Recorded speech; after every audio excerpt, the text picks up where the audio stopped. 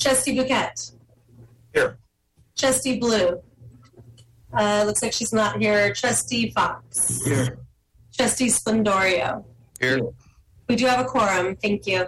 Okay. So am I correct that we do not have any public comment at this time? Correct. Okay. So we'll go to the consent agenda. Does anybody have any items that they want to take off the consent agenda? Okay. I wanted to ask a couple of questions about the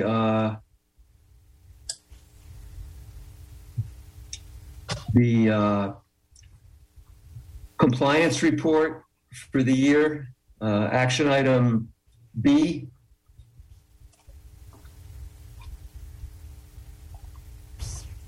So do you want to take that off of consent, Trustee Fox? Yes.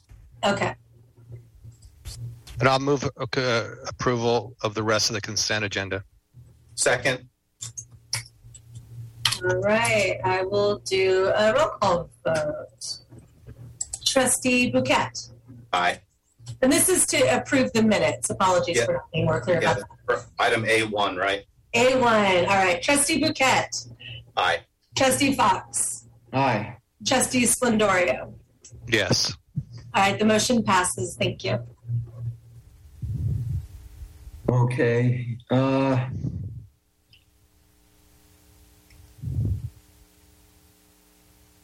Going through these items, I had a couple of questions and really definitional questions. And one of them is the third item for the bottom where it says monitor BTG access. What is BTG? But, Kemi, you're on mute. Yeah, I think you're on mute. Sorry, that's break the glass. So Oh, you want? okay. And could you give me some more context to that?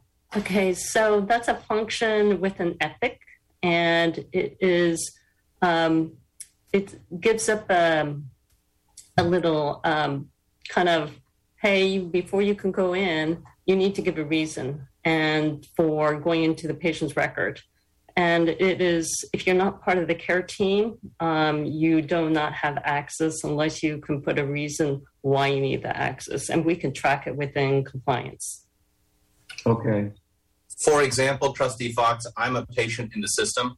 And if someone wants to look at my record, a whole array of alerts come up and ask them to break the glass to look at my record. I had some blood drawn the other day, and all the check-in people were like, oh, I have to break the glass on you. Everyone kept saying they had to break the glass on me, which I felt guilty about, but it shows that the system puts the barrier up. Okay.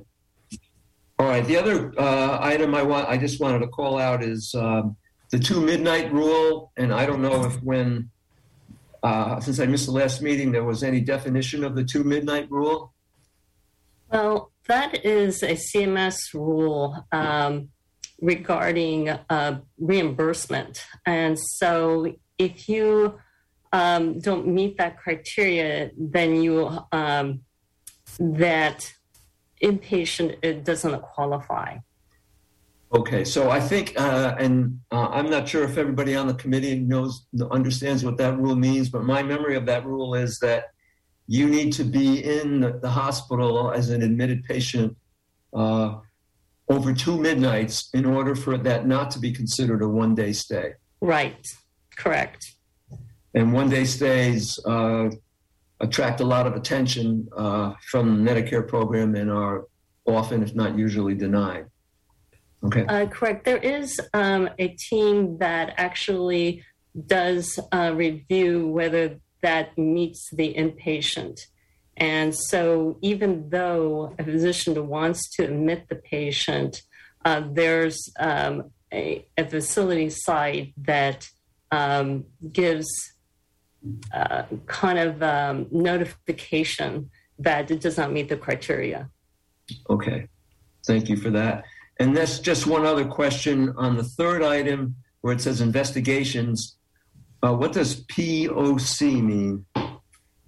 Oh gosh, POC. POC - privacy and compliance. Privacy and That would be plan of correction. Okay. Okay. And what does that mean? Well, if you So have usually oh, go ahead, Bonnie. I was going to say, usually when we have regulatory agencies that submit a notification or they want us to follow up on a concern that we had reported to them, and we would have to follow up with a plan of correction with what type of actions that we did to correct that mistake or error. All right, thank you. Those are the only questions that I have. So if there's no further discussion, can we go ahead and move approval of the entire consent agenda? Motion to approve item B, which we just discussed. I think we already approved item A. Right. I will second that motion. All right. Trustee Bouquet. Aye. Trustee Fox. Aye. Trustee Splendorio. Yes. The motion passes. Thank you. Okay. So our next item, I think, is to move on to the let's see.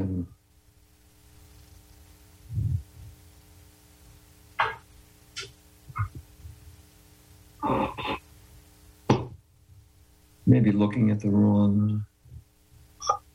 Item C, Trustee Chair. It's a discussion with cybersecurity improvements. Right. From our Chief Information Security Officer. Okay. Why don't we go ahead with that item? That's an informational item, right? Yeah, yes, sir. Okay. So should I put up this? Or Ijaz, do you have that presentation? I don't have the packet. Okay, so let me find that.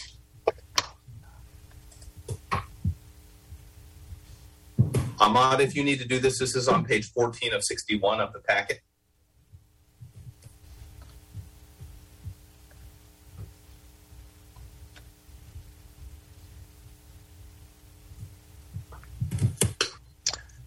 Okay, great.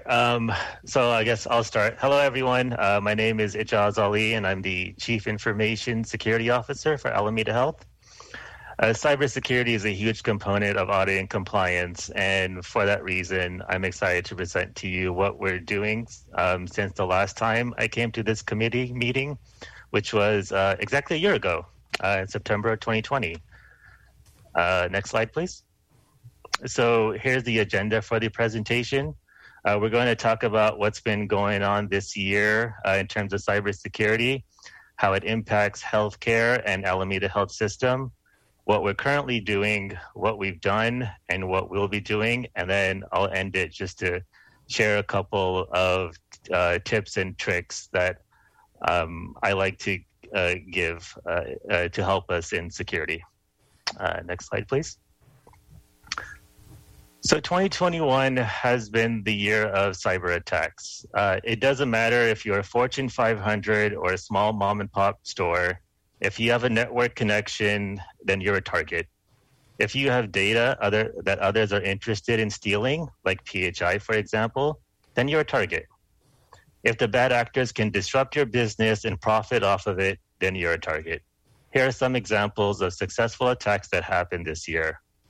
Colonial Pipeline had a ransomware attack that shut down the 5,000-mile-long pipe along the south and eastern coast, leaving tens of thousands of gas stations without gas. Colonial was not prepared for this attack and gave the ransomware group $5 million to get their system back, as it was cheaper than the cost of the outage. The NBA's Houston Rockets had their computers breached, and someone stole all the private financial and contractual data of their athletes and staff. In terms of healthcare, Scripps has been the biggest one. Their attack led them to be down for almost 6 weeks, and they lost about an estimated $113 million in revenue. California is the most populous state and has the most hospitals and clinics. So that means California's health systems are the most targeted and, unfortunately, the most breached. Next slide, please. All right, so let's talk a little bit about healthcare. The number of successful attacks have increased, and the experts believe that the trend will not change. Hacking and IT-related breaches in healthcare have become the most prevalent as the industry moves to remote work, therefore increasing the attack surface and making cybersecurity that much more important. Healthcare for the last 7 to 8 years have been the most targeted sector because the dark web value of a health record has gone up is about 40 to 60 times as much as a credit card. And the reason for that is because a health record will most likely give you 18 data points to steal from. And unlike a credit card, you can't just get a new health record. Next slide. All right. So what are we doing to protect AHS? Next slide. Passwords, firewalls, ransomware, and two-factor authentication is what comes to mind when anyone talks about information security. But that's just a fraction of what we do. By the way, the terms information security and cybersecurity are interchangeable. So you'll see me use both of those. So what we've done is we've established a program with 2 goals in mind. One is called the CIA Triad, which you see on the right, where C is confidentiality. That's where we protect our data, our network, our assets. I equals integrity, where we ensure our data has not been altered. And A for availability, where we ensure data and the network is available at all times. The second goal is to manage those risks to an acceptable level, and that will be the focus of this presentation. Next slide. Okay, so what are these risks? What I've done is I've broken them down to 10 categories, and just going back to the buzzwords that I used earlier, like two-factor authentication is to protect outside access, that's remote worker management, and ransomware is malware protection. But there are 8 others ranging from patient safety to regulatory, which is HIPAA compliance, all the way to disaster recovery. So we're not like Scripps and down for over 6 weeks and out over 100 million.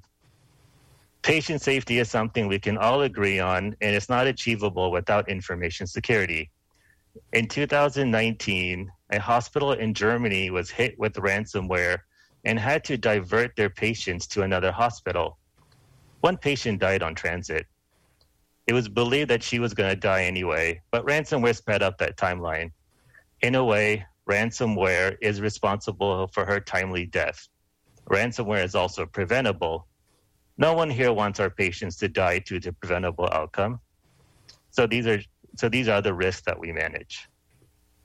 Next slide. So how do we manage those risks so no one dies from a cyber attack? We created objectives to achieve our 2 goals that range from patient safety to identify all assets and users on our network, because we can't protect what we don't know, to actually identifying the threats and protecting against them and maintaining plans to get back to business as normal in case an incident occurs. We achieved those objectives by applying these 6 principles and using them as a guide. We've now implemented proactive risk management, improved our awareness and communication as it relates to security, and matured our policies, procedures, and governance. We've taken that guidance and found the best cybersecurity framework that fits this organization, and that's the NIST Cybersecurity Framework. NIST stands for the National Institute for Standards and Technology, and it was developed by the Department of Commerce in 2014 and sets the foundation to protect against cyber attacks today and in the future. It's the gold standard framework across all industries, including healthcare. Our neighbors over at John Muir, Stanford, and El Camino Health all use it, just to name a few. It can be broken down into these 5 functions that you see on the right. Those are identify, protect, detect, respond, and recover. Next slide. All right, so how does it all come together? We put each of these objectives into the 5 functions of NIST and develop the corresponding programs you see to the right of each function. As an example, let's look at the identify function of NIST, where the objective is to identify methods of protecting our high-value assets, which is PHI. So what came out of that? We developed a risk assessment program allowing us to properly identify the risk to our PHI with changes in the environment. Next slide. Okay, so we talked about the program. Now let's look at what we've done. Next slide. All right, so this is our roadmap. This slide is busy for a reason. We've been busy, and we'll continue to be busy with your support. Green are items we've completed, including our first security internal audit, developing policies and procedures that correspond with HIPAA compliance, incident and risk management, and getting some of the top tier tools to catch up and compete with these bad actors. And we've still got a lot of work to do, and it's not possible without your support. Our risk landscape is always changing, so some items can be moved around and some more will probably be added. So let's go a little deeper into what we've done and how it relates to our NIST cybersecurity framework and our objectives. Next slide. The identify function is where we've made the most strides. Not only have we identified the assets we have, but we've identified the ones that we no longer needed, 179 of them exactly. Now, these assets were assets that we've upgraded and just kept on, that we should have really turned off. But after we did a security audit, we turned those assets off. We've increased HIPAA compliance by 816%. So last September, we were fully compliant on 6 out of the 67 pieces of the HIPAA regulation. We're now fully compliant on 55 of those, which is where the 816% comes from. And we still got work to do in terms of disaster recovery and business continuity. And if you remember the slide prior of the roadmap, disaster recovery and business continuity was the only red item on the wrap. And we're also proactive in our risk management and assessment, as no applications or assets get addressed without my team doing the assessments of each. Next slide. Protect is another function in which we're doing quite well. We blocked access to personal drives like Google and iCloud, so you can't store files accidentally or bring files into the network that have malware on them. We have data loss protection on our emails in case you forgot to encrypt the PHI before sending it out. We've enabled 2-factor for network access. Also, for email, we moved everyone to the cloud for Office 365, and we're in the process of rolling 2-factor authentication out for that. The IS division is currently testing any issues as we speak. We're doing all of this because it needs to be done. These are all industry standard and necessity to protect our patients and our brand. We've upgraded our antivirus to endpoint detection to protect our computers and laptops, even when they're not on the network. Case in point, an employee at home received a very clever USPS mail pretending to be the California office of the comptroller, Betty Yee, and asking our employee to visit a website to claim their money. The user went on using his AHS laptop, and the site was actually located in Eastern Europe, and started to communicate and start the ransomware process. Our tools picked it up, blocked it, and removed it without the user knowing anything had happened. It's technology designed to protect you while not disrupting your flow. Next slide. Which brings us to detect. We mentioned our upgrade of the antivirus to catch any incidents that happen both on and off network. We also have a networking tool, ExtraHop, that will pick up any suspicious movement across the network and alert us. All of these tools and other security tools and alerts work together and send their findings to what we call a SIEM, which is a security incident and event management tool, which takes this activity and ties it to a user and will record the activity prior, during, and after the incident, in which we can use that to investigate what happened, how it happened, and close any gaps that we may find. Next slide. And that leads to our ability to respond. Last year, we didn't have this ability to detect, protect, or respond to external threats as we do now. We waited for outside agencies to tell us when we had an incident. Now we're stopping external threats as they happen. Our focus is now reducing the internal threats and compromised accounts. And the way that we're doing this is that we're baselining activity to alert us when something abnormal happens. As an example, I have never accessed the finance department's files. If I do it now, I would get an alert. And then if I downloaded financial files, I would trigger a second alert, which would chain together and raise my risk score. And that would warrant an investigation. Next slide. Recover is our ability to get back to normal operations once an incident has occurred, which means we need processes in place for each department, and the applications that are the utmost important to this organization need disaster recovery. We're already building that into our email systems, being up in the cloud.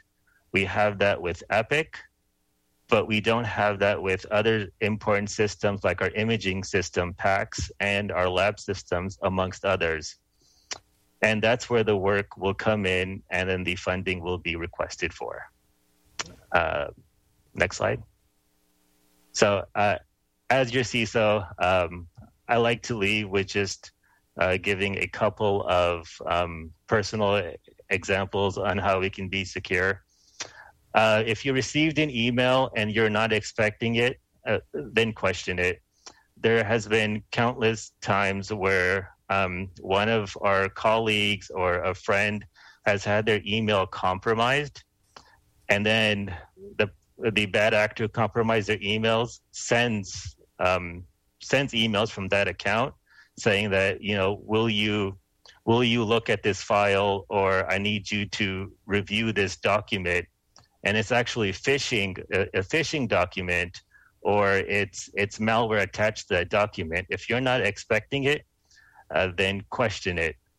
And probably the second thing that's very important to me is turn on two-factor for banking. If your bank doesn't have two-factor authentication, then I'd highly recommend going with a new banking. I mean, we all work hard for our money.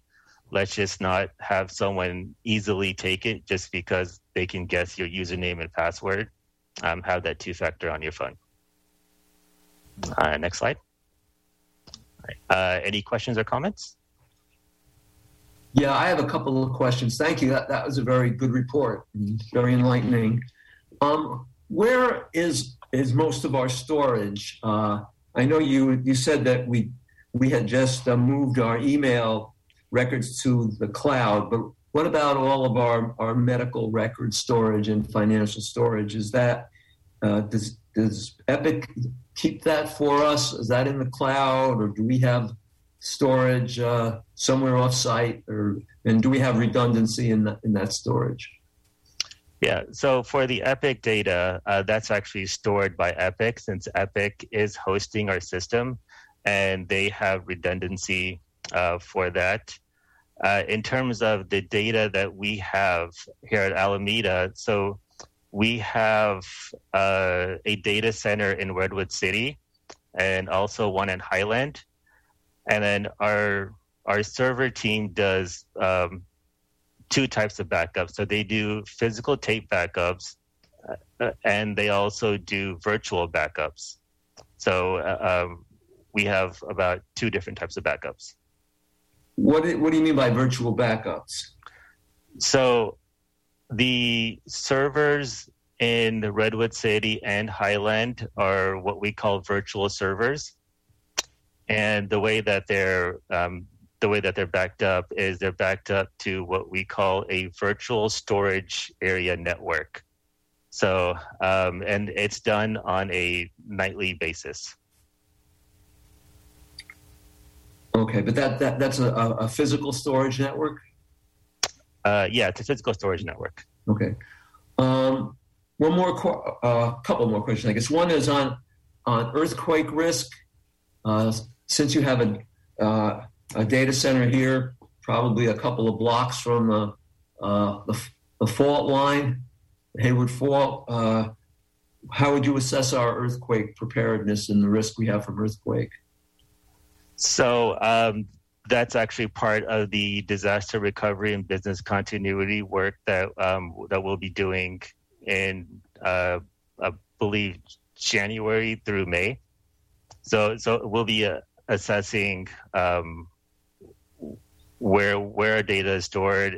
If there was an earthquake, that was big as the 1906 or 1906 earthquake, then would we be prepared or not? So, and one of the things that we're doing right now is we have Office 365, so we'll also have data up in the cloud, and then probably one of the other things that I will look at is having a data center that's probably East Coast or redundant. Okay, so it sounds like this is kind of an open issue for us, that we need to get this assessment done, and make some plans. And in the interim, we're not sure about about our earthquake readiness. Is that a fair statement? It is one of the action items that I have in order to close our gaps to be fully HIPAA compliant. Okay.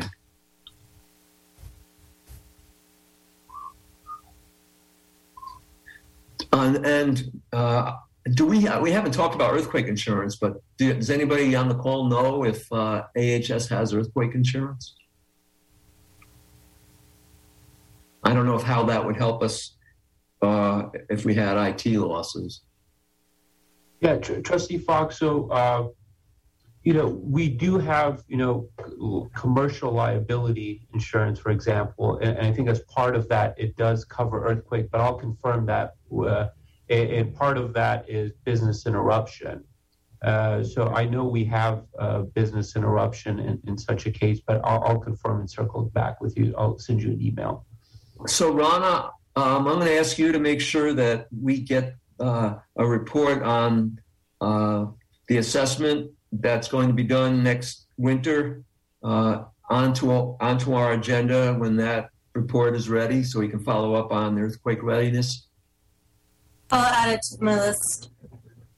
Okay. Okay, any other questions on this report? I do. I'm trying to find where you are. Ijaz, this is Splendorio. So I think the earthquake preparedness is a bigger, that's for the hospital system as well. I don't think Alan means just for IT and security. I mean, it all fits into the whole preparedness of the hospital system. I think that's what Alan is meaning. Well, I'm talking about the context of IT at this point in time, but obviously you're right. You're bringing up a larger question, which is the preparedness and the insurance, if we need any or have any, for the whole organization. Yeah, I think, but I don't want to waste money on focusing on one aspect of earthquake preparedness. That's all. I'm asking maybe Mark or James to take that into consideration when you consider what the earthquake preparedness is. I mean, I want to see the whole picture. I don't want to see bits and pieces of it because it all fits in. Okay, going back to the redundancy. So I want to understand. So the servers we have at Highland and the server we have in San Mateo County, are they redundant or do they just have separate functionality? So they have separate functionality, but they're backed up, and those backups make those systems redundant. Okay, cool. That's right. So what you're looking for is somewhere either in the mountain states or in the East Coast for redundancy, true redundancy, or I guess we'll call it double redundancy. Maybe is a better word to say it. Correct. So we don't end up like Scripps because they were down for over 6 weeks, so they didn't have that kind of redundancy. Very nice. So I know I see Kim, our CFO, is online, but I'm going to ask an insurance question. We do have cyber security insurance, right? Okay, cool. I mean, I'm at Matt is saying not in his head. So absolutely. We just good for. That. So I do have a better question than that. My firms went up tremendously. We had to requote it. Is that what happened for? Okay, absolutely. All right. Throughout the entire industry. Okay. And in large part because everything what John said just a second ago. Okay. So then, great. And then just one last thing. Do we have a training module that we send out to most, if not all, employees to train them on phishing and cyber to help mitigate cybersecurity attacks? Is that something you've considered? We have. If we haven't, are we considering it? Just to train people on what a phishing email looks like, or what what to avoid. And I mean, just the example that you gave, the person who was using an AHS computer thought that they had won the lottery from our treasurer, our state treasurer, and so that I'm just wondering, do we have? If not, are we considering one? Yeah, so we do have training in our learning management system, Elsevier, and our compliance team puts out a newsletter monthly that talks about the really basics when it comes to protecting our PHI and also phishing. And every now and then I do contribute to that newsletter. Okay, so I was thinking even more than that. I get from my IT department honestly, it really burns me that I get them on Sunday mornings, but I get little 1 or 2 minute videos. They're funny and they teach you, they're interactive. You have to answer questions and they only it takes you 5 minutes or less than that. But that seemed a lot more effective than getting a newsletter, because I think we know what happens to most newsletters. And it forces, and I have to respond to them. I have to say, I watched the video and then answered a question. Maybe I'm being oversensitive, but it's not very intrusive. Yeah, Splend, this is Mark. In our e-learning annual learning modules, we have a whole module on just what you're describing. And it's expected once a year that the staff, and in fact, I just finished mine, go through it. Now, it isn't, nothing is pushed out to us other than the newsletter that's being talked about as you're describing, these little vignettes where you can kind of walk through the learning. We've got one sit-down, big, hour-long annual learning around this. Yeah, because I know where we're vulnerable. It's all of us.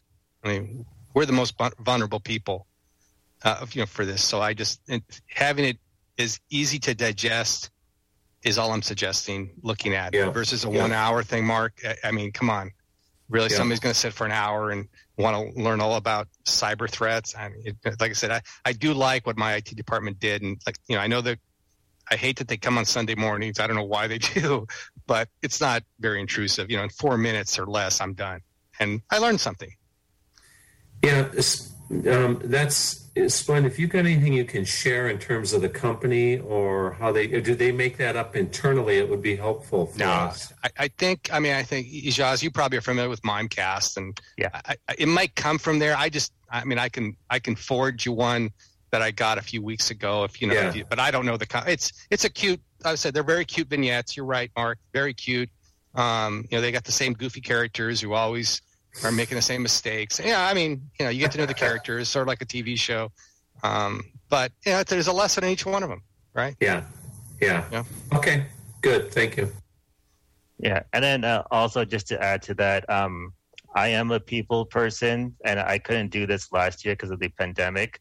But starting October, I will be doing a walkthrough to all the sites and the clinics, and just looking how cybersecurity is in person, and then just be able to like answer any questions that anyone will have. So Great. Okay, any other questions? No, thank you for that great presentation. Thanks. Super important stuff. Excellent report. thank you. Okay, I think we're ready to move on now to item D, report on the progress of the external audit. And I think we have Mr. Finnice. Do I have that right? And Mr. Connor? I do not believe they're on yet. Okay. So We want to move to item E. yeah, so let me see. I will try sharing my screen.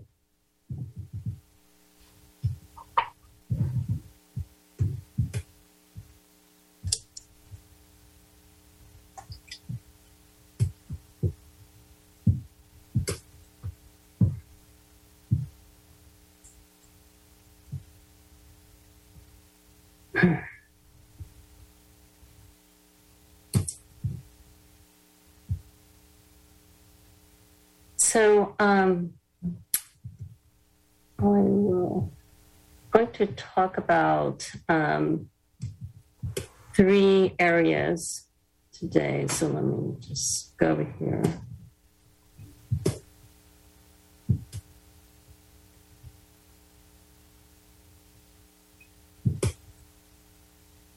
All right, so everybody can see this.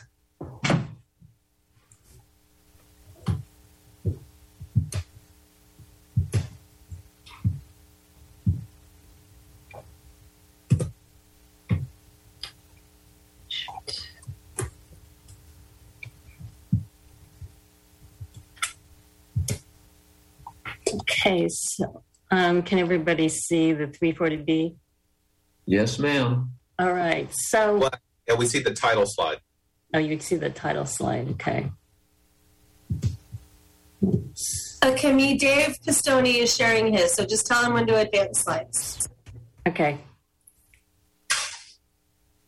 So can we move to the next slide, please?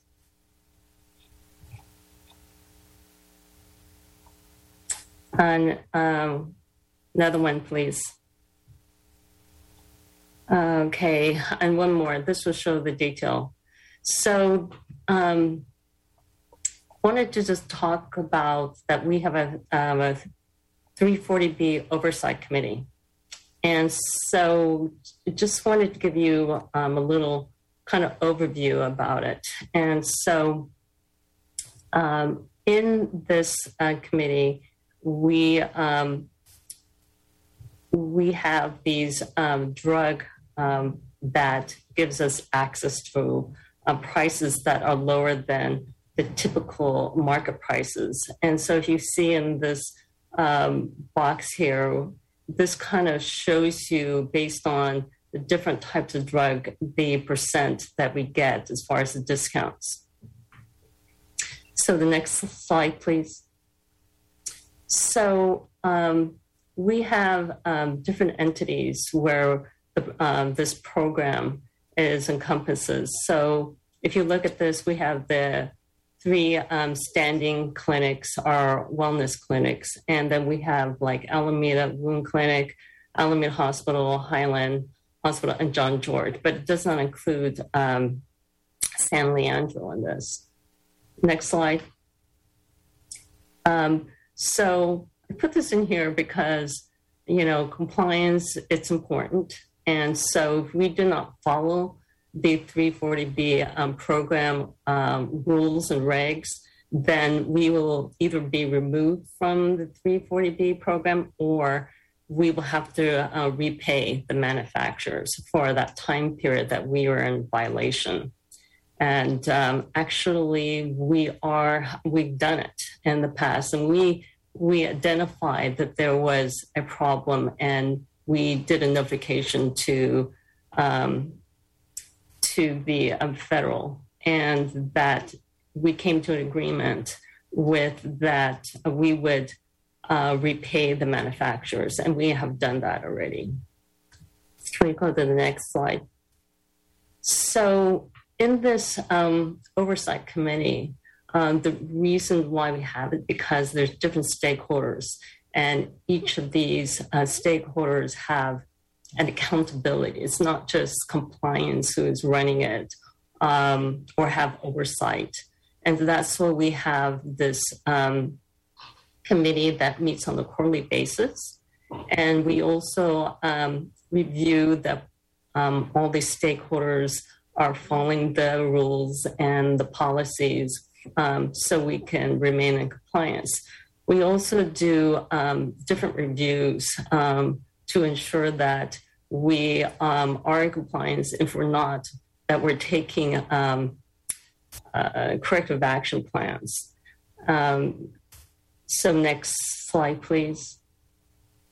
So as I mentioned about stakeholders, we have, of course, Mark Rasky, who's our executive sponsor of this program. And then we have compliance and finance, revenue cycle, IT, legal, and pharmacy, which is a big part of this committee. Next slide. So we've done an audit, the compliance team, and it was for the period of December to June of 2021. And so in the findings, we have large amount that was correct for the actual acquisition costs in the Epic system. However, for 872 claims, there were some problems, like our mapping and so the mapping has to do with the different payers we have. And so everybody does not follow the same guidelines. So we have managed care, Medi-Cal, and we have managed Medi-Cal fee for service, and so on. And so we had to make sure with revenue cycle that for each of the payers that the mapping is correct. Then a question. Yes. Cami, what does AAC mean? It means actual acquisition costs. Okay. And so the other was the items.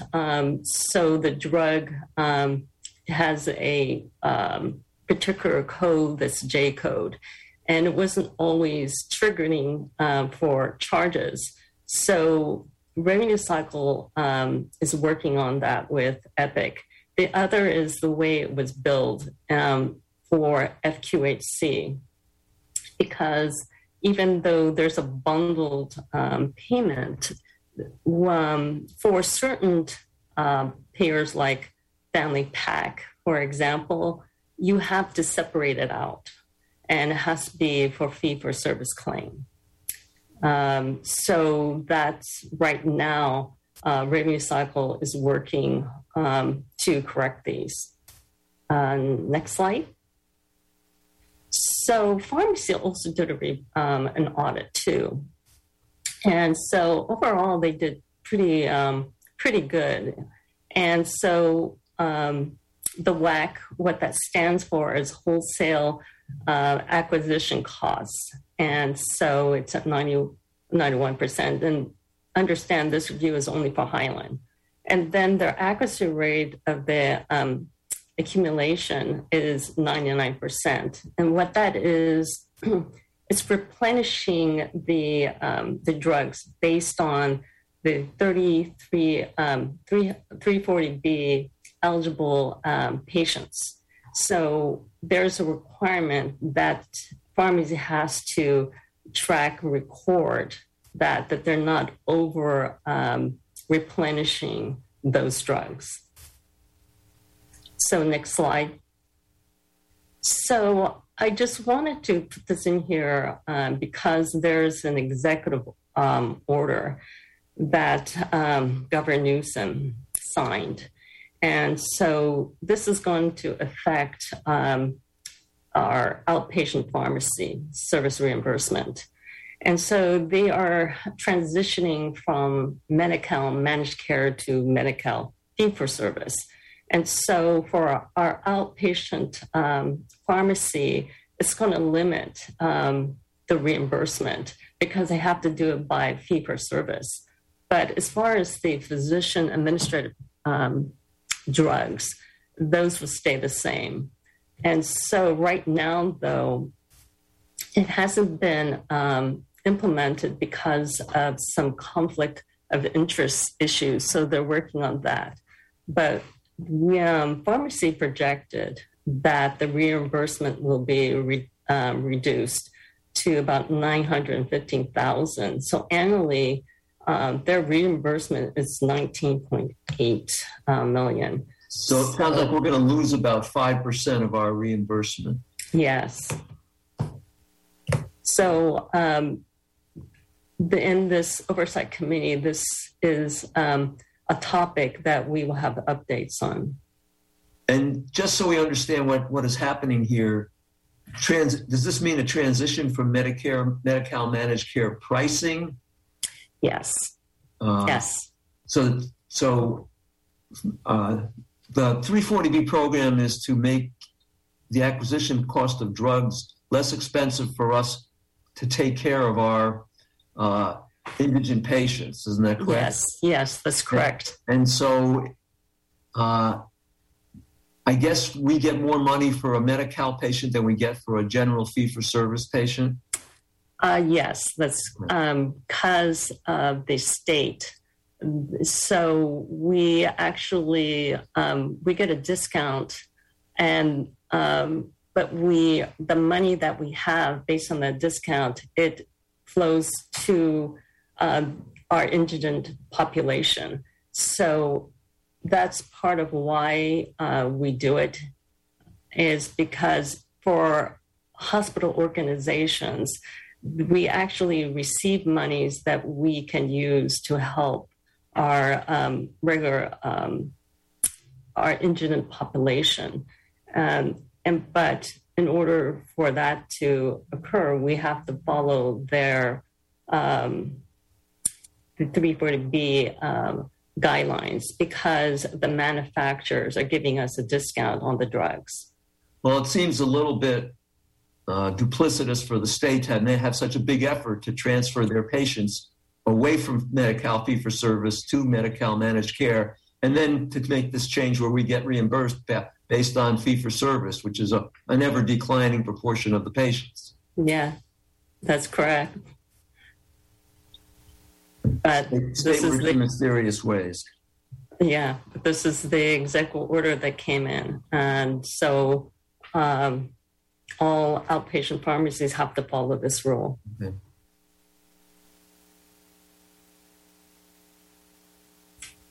So is there any other questions? Okay, so then can you move the slide? So I don't know if you're going to have this part where Ahmad's going to speak to, or should we go through my chart? Kemi, you can continue here. Okay, thanks, Ahmad. So can we go to the next slide? So I'm going to have Bonnie Leong speak to this, because she's our Director of Privacy and Regulatory Compliance.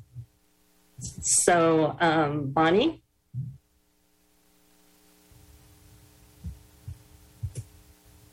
Hi, Bonnie, you're on mute. Hi, everyone. Thank you, Kemi. Hi, so today I am going to provide an overview on MyChart Teen Proxy Access.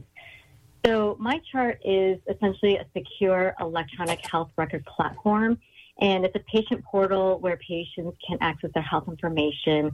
They have access to view medications, test results, their health summaries, and they can also securely communicate with their providers.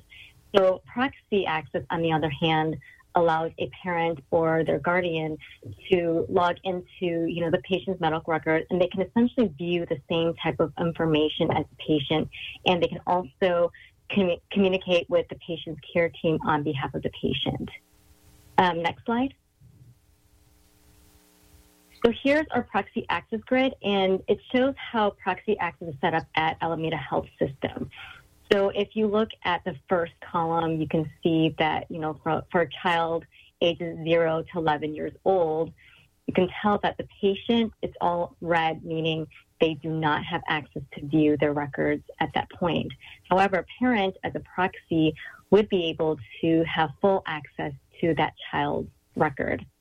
But as a child becomes a teen, ages 12 to 17 years old, you can see now that the patient, it's green now, where access to their own information, they can view that. Parents also, as proxy, can view the minor teen's records. However, you can see there's some red, meaning there's some restrictions to that teen's records. And then when the teen becomes an adult, 18 over, they have full access to their own electronic health record. And if they want to establish proxy access, they can. So the area I want to focus is this middle column, the teen ages 12 to 17. So that age group is more complicated because under state and federal law, there are certain types of medical information that a parent or guardian of a minor teen may not view without the consent of a minor patient. So these usually involve sensitive type of services. So when a minor consents to be treated for these sensitive services, they must also consent to the release of this type of information. So without the minor's consent, we would not be able to release the information. So during the build phase, back in 2018-19, when we were trying to build this out, we noticed there were several challenges within Epic. And we were not able to separate the viewable data between parent view and the minor patient view. So what that means is if we allow the minor patient to view their sensitive lab result, then the parent would also have access to view that same sensitive lab result. So there really isn't a way to restrict it from the parent only. So essentially we have like an all or nothing approach. And due to this technical limitation, we've blocked certain categories of data. So you can tell, like in the grid, you can see some medications, the medication section we blocked, the problem list, open notes would be blocked. So, these certain categories of data are blocked for both the parent and the minor, so they won't be able to view sensitive types of data via MyChart, but they could obtain this information by going through the Health Information Management Department. Next slide. So, of course, concerns have come up, and there was a particular case study that I wanted to just bring up, which kind of helped us identify a couple of errors and concerns that we were able to identify. And one of the concerns was that there was a potential for parents to obtain direct access to the minor teen's medical information without going through the proxy access process. So, essentially, a parent can potentially use their own email address and the activation code that's given to the minor teens, their after visit summary, and they can use that to register for the MyChart account. And when they do that, the parents are acting as a minor teen, which, is a problem. And, we've identified that as a potential issue. So since then, this week, the activation code process has been deactivated. And, another concern that we identified is that our current build does not reflect what the work group originally agreed upon. So, for example, the sensitive services that should have been blocked that you saw on that grid for both the parent and the minor patient groups due to that Epic limitation, that did not appear to be the case, since the parent, using the minor's account was able to see some of the information that should have been blocked. So because of these concerns, we established a work group, and we're addressing these issues, and we've developed action items and next steps. And, one of the action items is to update my AHS terms and conditions And essentially, the terms and conditions are what patients would see prior to signing up for My AHS. It gives them an idea of, okay, what is My AHS or My Alameda Health patient portal? What information can I expect to see on the portal?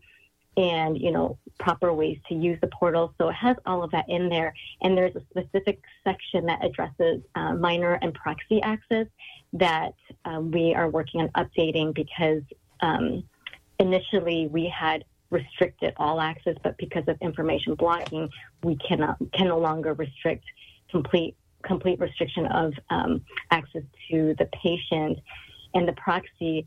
So we've updated the bill to reflect the changes in regulations. And with that, we also have to update the terms and conditions. So another action item that we have is to review the team proxy settings to ensure that correct configurations are set up. So we want to ensure that restrictions are correctly placed for both the parents and the minor teen patients. And we want to review additional sensitive categories that may need to be restricted. So there might be additional tests that could fall into one of the sensitive category that we may want to, going forward, start restricting. And then our final action item is to review the overall workflow for granting proxy access for minor teens. So the work group agreed that, we're going to review accounts that may have potential inappropriate proxy access and then deactivate those accounts.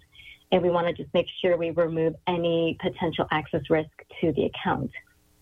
But, we would only do this, once we have an agreed upon workflow that's been established on how to provide appropriate access to the minor teen and then also appropriate proxy access to the parent and guardian. So currently we're working with ambulatory leadership and their operations team to finalize this workflow to see how it would look like, because there's options where they can request proxy access online, or, if they're going in with a minor teen for a clinic visit, potentially, they can see somebody in person that could help them, sign on. So we're kind of working through a potential workflow. And once that workflow has been established and finalized, at that point, we would be able to identify which inappropriate proxy access that, can be deactivated, and then go ahead, reactivate based on the updated workflow. Does anyone have any questions?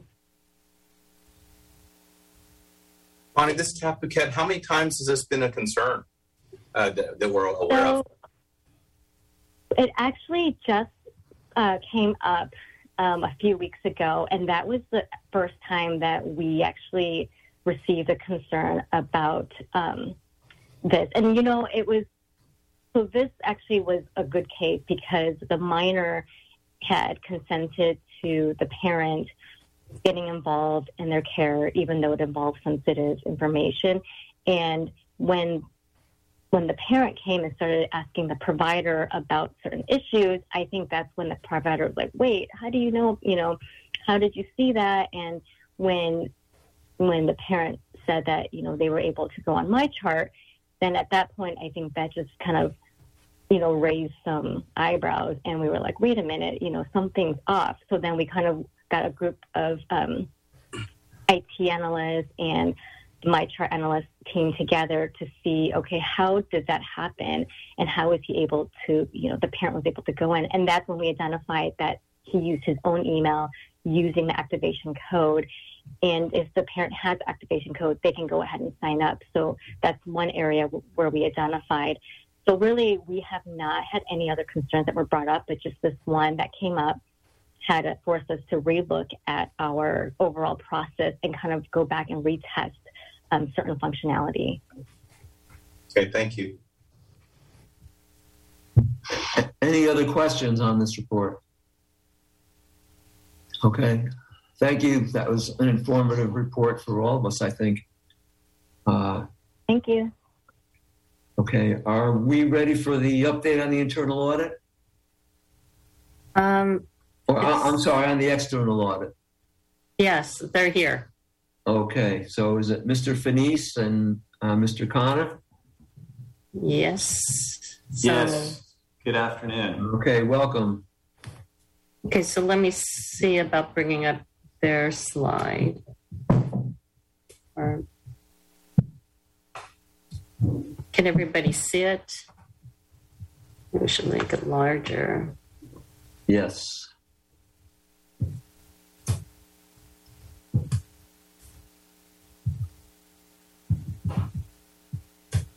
Oops, that's the wrong one, actually. Nope, the wrong one. 1 second. Kevin, Dave is here if you want Dave to present. He's been presenting the entire time. Okay. Okay, so I'll let do me, it. Just give me 1 second. okay, let me try to bring this up.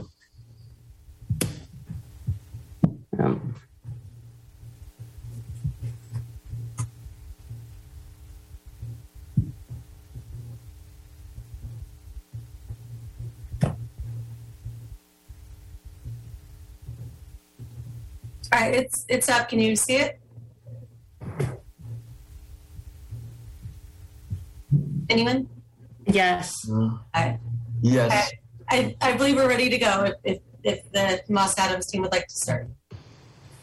Great, thank you. We'd be happy to. So I believe this might have been distributed in materials prior to the meeting, but I know there's a lot of information on the screen, but it's a summary of the different, the status of the various audit projects and audit-related projects that we have going on for the year ended June 30th, 2021, as well as the single audit for the year ended June 30th, 2020.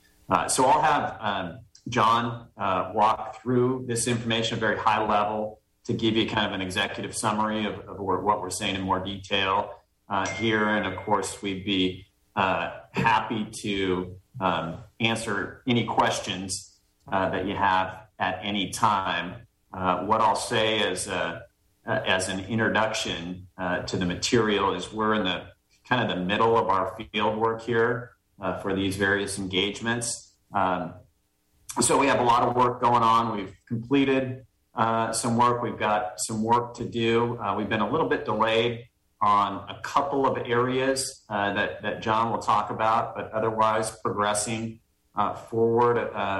We don't have any information other than status updates to provide to you at this point in terms of findings or audit adjustments or concerns. Of course, if we had identified anything like that, we would bring that to your attention, but it's a little early in the process to identify any of those items for the audit committee. But what we will do is describe where we're at from a status perspective, and of course, questions that you have, please jump in at any time.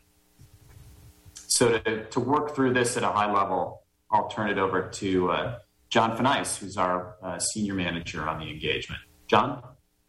Sure, happy to take it over. So this first section here is related to the consolidated audit for the year ended June 30th, 2021. That is inclusive of the Alameda Health System Foundation, East Bay Medical Group, and of course, Alameda Health System as the parents. We have finished interim field work. During interim field work, we update our understanding of the major cycles, patient service revenue, payroll, disbursements, etc. We didn't find any material weaknesses or significant deficiencies identified during those procedures. We are currently in I would say we're in the middle of final field work. We have pretty routinely broken up final field work into 2 to 3 segments. This year it is 3 segments. We start off with the other governmental revenue amounts due to and due from third parties. We started that back at the end of August, and we're in process with that one. The second segment that we did is patient service revenue and patient accounts receivable. We typically don't start that one until field work, but this year we did start that one a little bit earlier. Management had that ready for us to begin, and so we began that at the same time at the end of August. And management's reviewing what we've done. Currently, what we typically do is we look at 2 months worth of collections after year end, in addition to the 12 months of collections throughout the year. And we're currently waiting for that second month of collections. And so we just received that second month. And so we'll begin that process of evaluating that here towards the latter half of this week. The bulk of the audit, cash, accounts payable, expenditures, et cetera, is beginning this week. And we'll probably get into that full swing next week. And so I don't have any progress to provide you on that one, except to say that, it's in process. As far as issuance goes, no expected changes to the issuance timeline that has been in place over the last several years. We do present at the end of October to audit committee, and then it goes to the board, and then we typically issue these statements after the board approves everything in early November. So no changes there to convey. Thank you for scrolling down. Appreciate that. So moving on to the consolidated single audit for the year ended June 30th, 2021. We have received management's preliminary schedule of expenditures of federal awards. We began with our preliminary determination, and we have made that determination to be the Medi-Cal Administrative Activities Program. That program is audited every year as required by the U.S. Department of Health and Human Services. It is always determined to be a high-risk program, and so it does get audited every year. We have begun that audit. The second program that's been identified is the Crime Victims Assistance Program. That was audited back in 2018. There were no findings in that program, and so because it is a material program, it will cycle every 2 years, and so it is back onto the agenda for the fiscal year ended 2021. And then the third program is provider relief. You may remember that last year this program came off of the list due to the December 2020 OMB circular, the compliance circular, which pulled it off of last year, and so it is on this year. And so right now, because of the timeline for reporting to the Department of Health and Human Services, which has a due date of September 30th, we're expecting that once that filing deadline passes, we'll then begin planning for the single audit. So that's basically what I've summarized here, is we haven't scheduled that yet. As far as issuance, we anticipate that timeline will follow a similar timeline. You are allowed, per guidance, to file that single audit 9 months from the end of the year. And so that would be March of 2022. And there is an extension available on that as well. We're not currently planning on leveraging that extension, but just want to make you aware that there are extensions available should those extensions be needed to comply with the single audit requirements. Next page. As I mentioned, part of the consolidated audit is the Alameda Health System Foundation. While this committee isn't required to supervise that audit, we do bring it to your attention in that it's rolled up into the overall consolidated audit. We did perform interim field work at the same time that we performed interim field work for the health system to update our understanding of the major control cycles. We didn't find any material weaknesses or significant deficiencies. We were intending on starting field work August 23rd. However, management decided and requested to delay that field work for a week. And so we did a soft start the week of August 30th, and we really kind of got into the bulk of field work last week. The impact of that delay has pushed their issuance into the middle of October. We did receive an update this week in that they have scheduled their audit committee for October the 12th, with the board meeting to follow the week thereafter. So not expecting any impact to the consolidated financial statements. This is pretty much the same timeline as they have followed in prior years. They were looking last year to move up that timeline, but given the change in management, they have decided to follow the same timeline as last year. I think next year we should be expecting that they will be trying to escalate that timeline, which will mean that we'll be in the field earlier and out of sync with the health system, because they want to be done by the end of September and not the end of October. Next here, I have East Bay Medical Group. Traditionally, we have audited the East Bay Medical Group, or formerly known as the Alameda Health Partners audit. That has traditionally been audited as a standalone audit.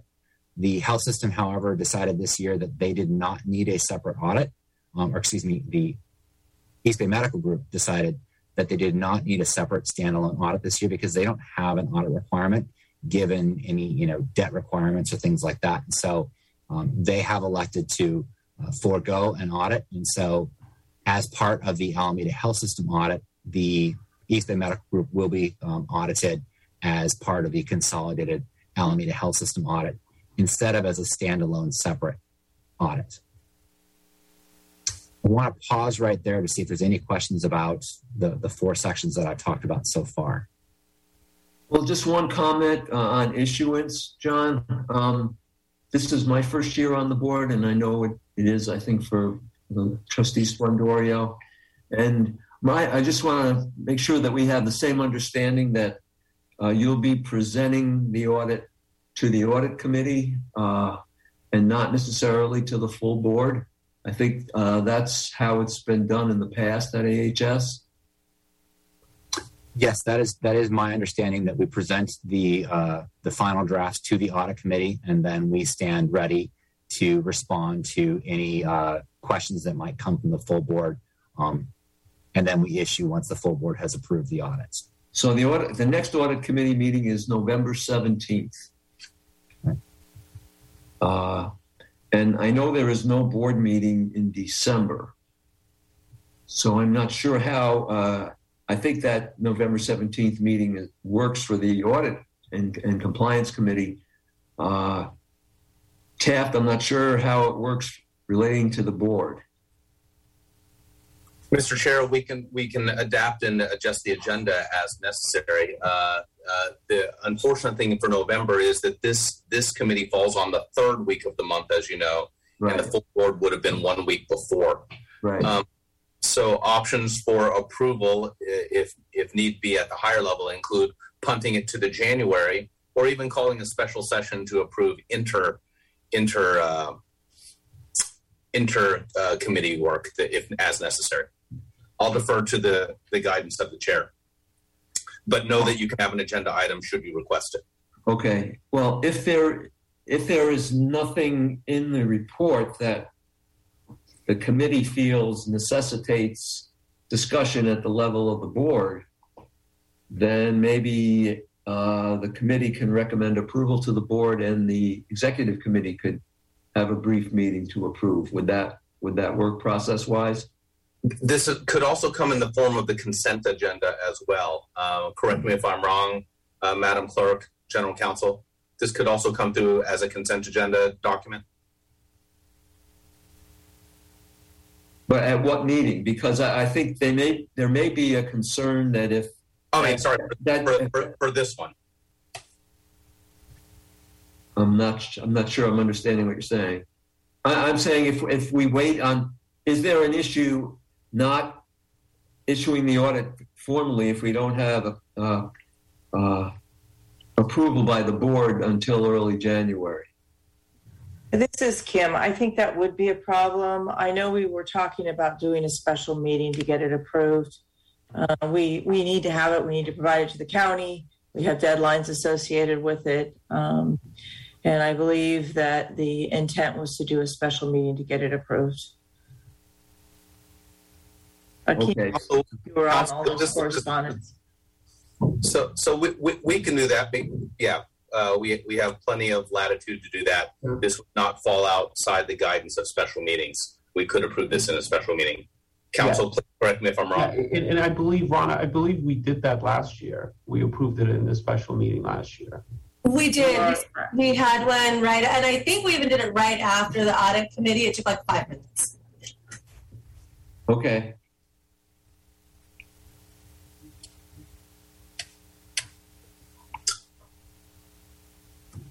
All right. I will. I believe, Rana, remind me, I'm not looking at calendar. There is a QPSC the fourth week of, that's actually Thanksgiving week. There is a QPSC that week, correct? Yes, there's QPSC the day before Thanksgiving. Okay. So that might be the most opportune moment to call such a special meeting as necessary, because you'd have a lot of the board members in the room already. Right. Okay. Thank you for bringing that question, Trustee Fox. Okay. Any other questions for Moss Adams at this stage? Okay. Brian and John, do you have anything else for us today? Nothing else. The rest of the memo discusses some additional status updates related to the 7-month period review that we're doing relative to the January 31st, 2021 interim period, as well as status update for the June 30th, 2020 single audit, which had been delayed by a number of factors, government factors and regulatory factors here, but will be due towards the end of the at the end of the month. So we're working on both of those, but lots of similar kinds of updates that you heard on the other engagements that we already discussed. And what is the 7-month? Is that a stump period for one of the for an operation? Yeah, Alameda Health System has asked us to review the 7-month period ended January 31st, 2021, in conjunction with the transition of chief executive officers, to have some assurance over the cutoff of those financial statements at the point of transition. So we're doing an engagement that encompasses a review, which is in scope, less intense, and of less rigor than an audit, to provide some limited assurance over the balances as of that interim period. Okay, so we'll hear about. It's the first year that we've done that, and it's really because of the transition of the CEO position. Okay. Okay. All right. Well, not hearing any other questions. Thank you for the report, and we'll look forward to reviewing the final product in November. We look forward to presenting to you at that time. Thank you very much. Okay. We also have as item F, informational reports, written reports in our packet. Is there anybody want to remove one of those reports for discussion?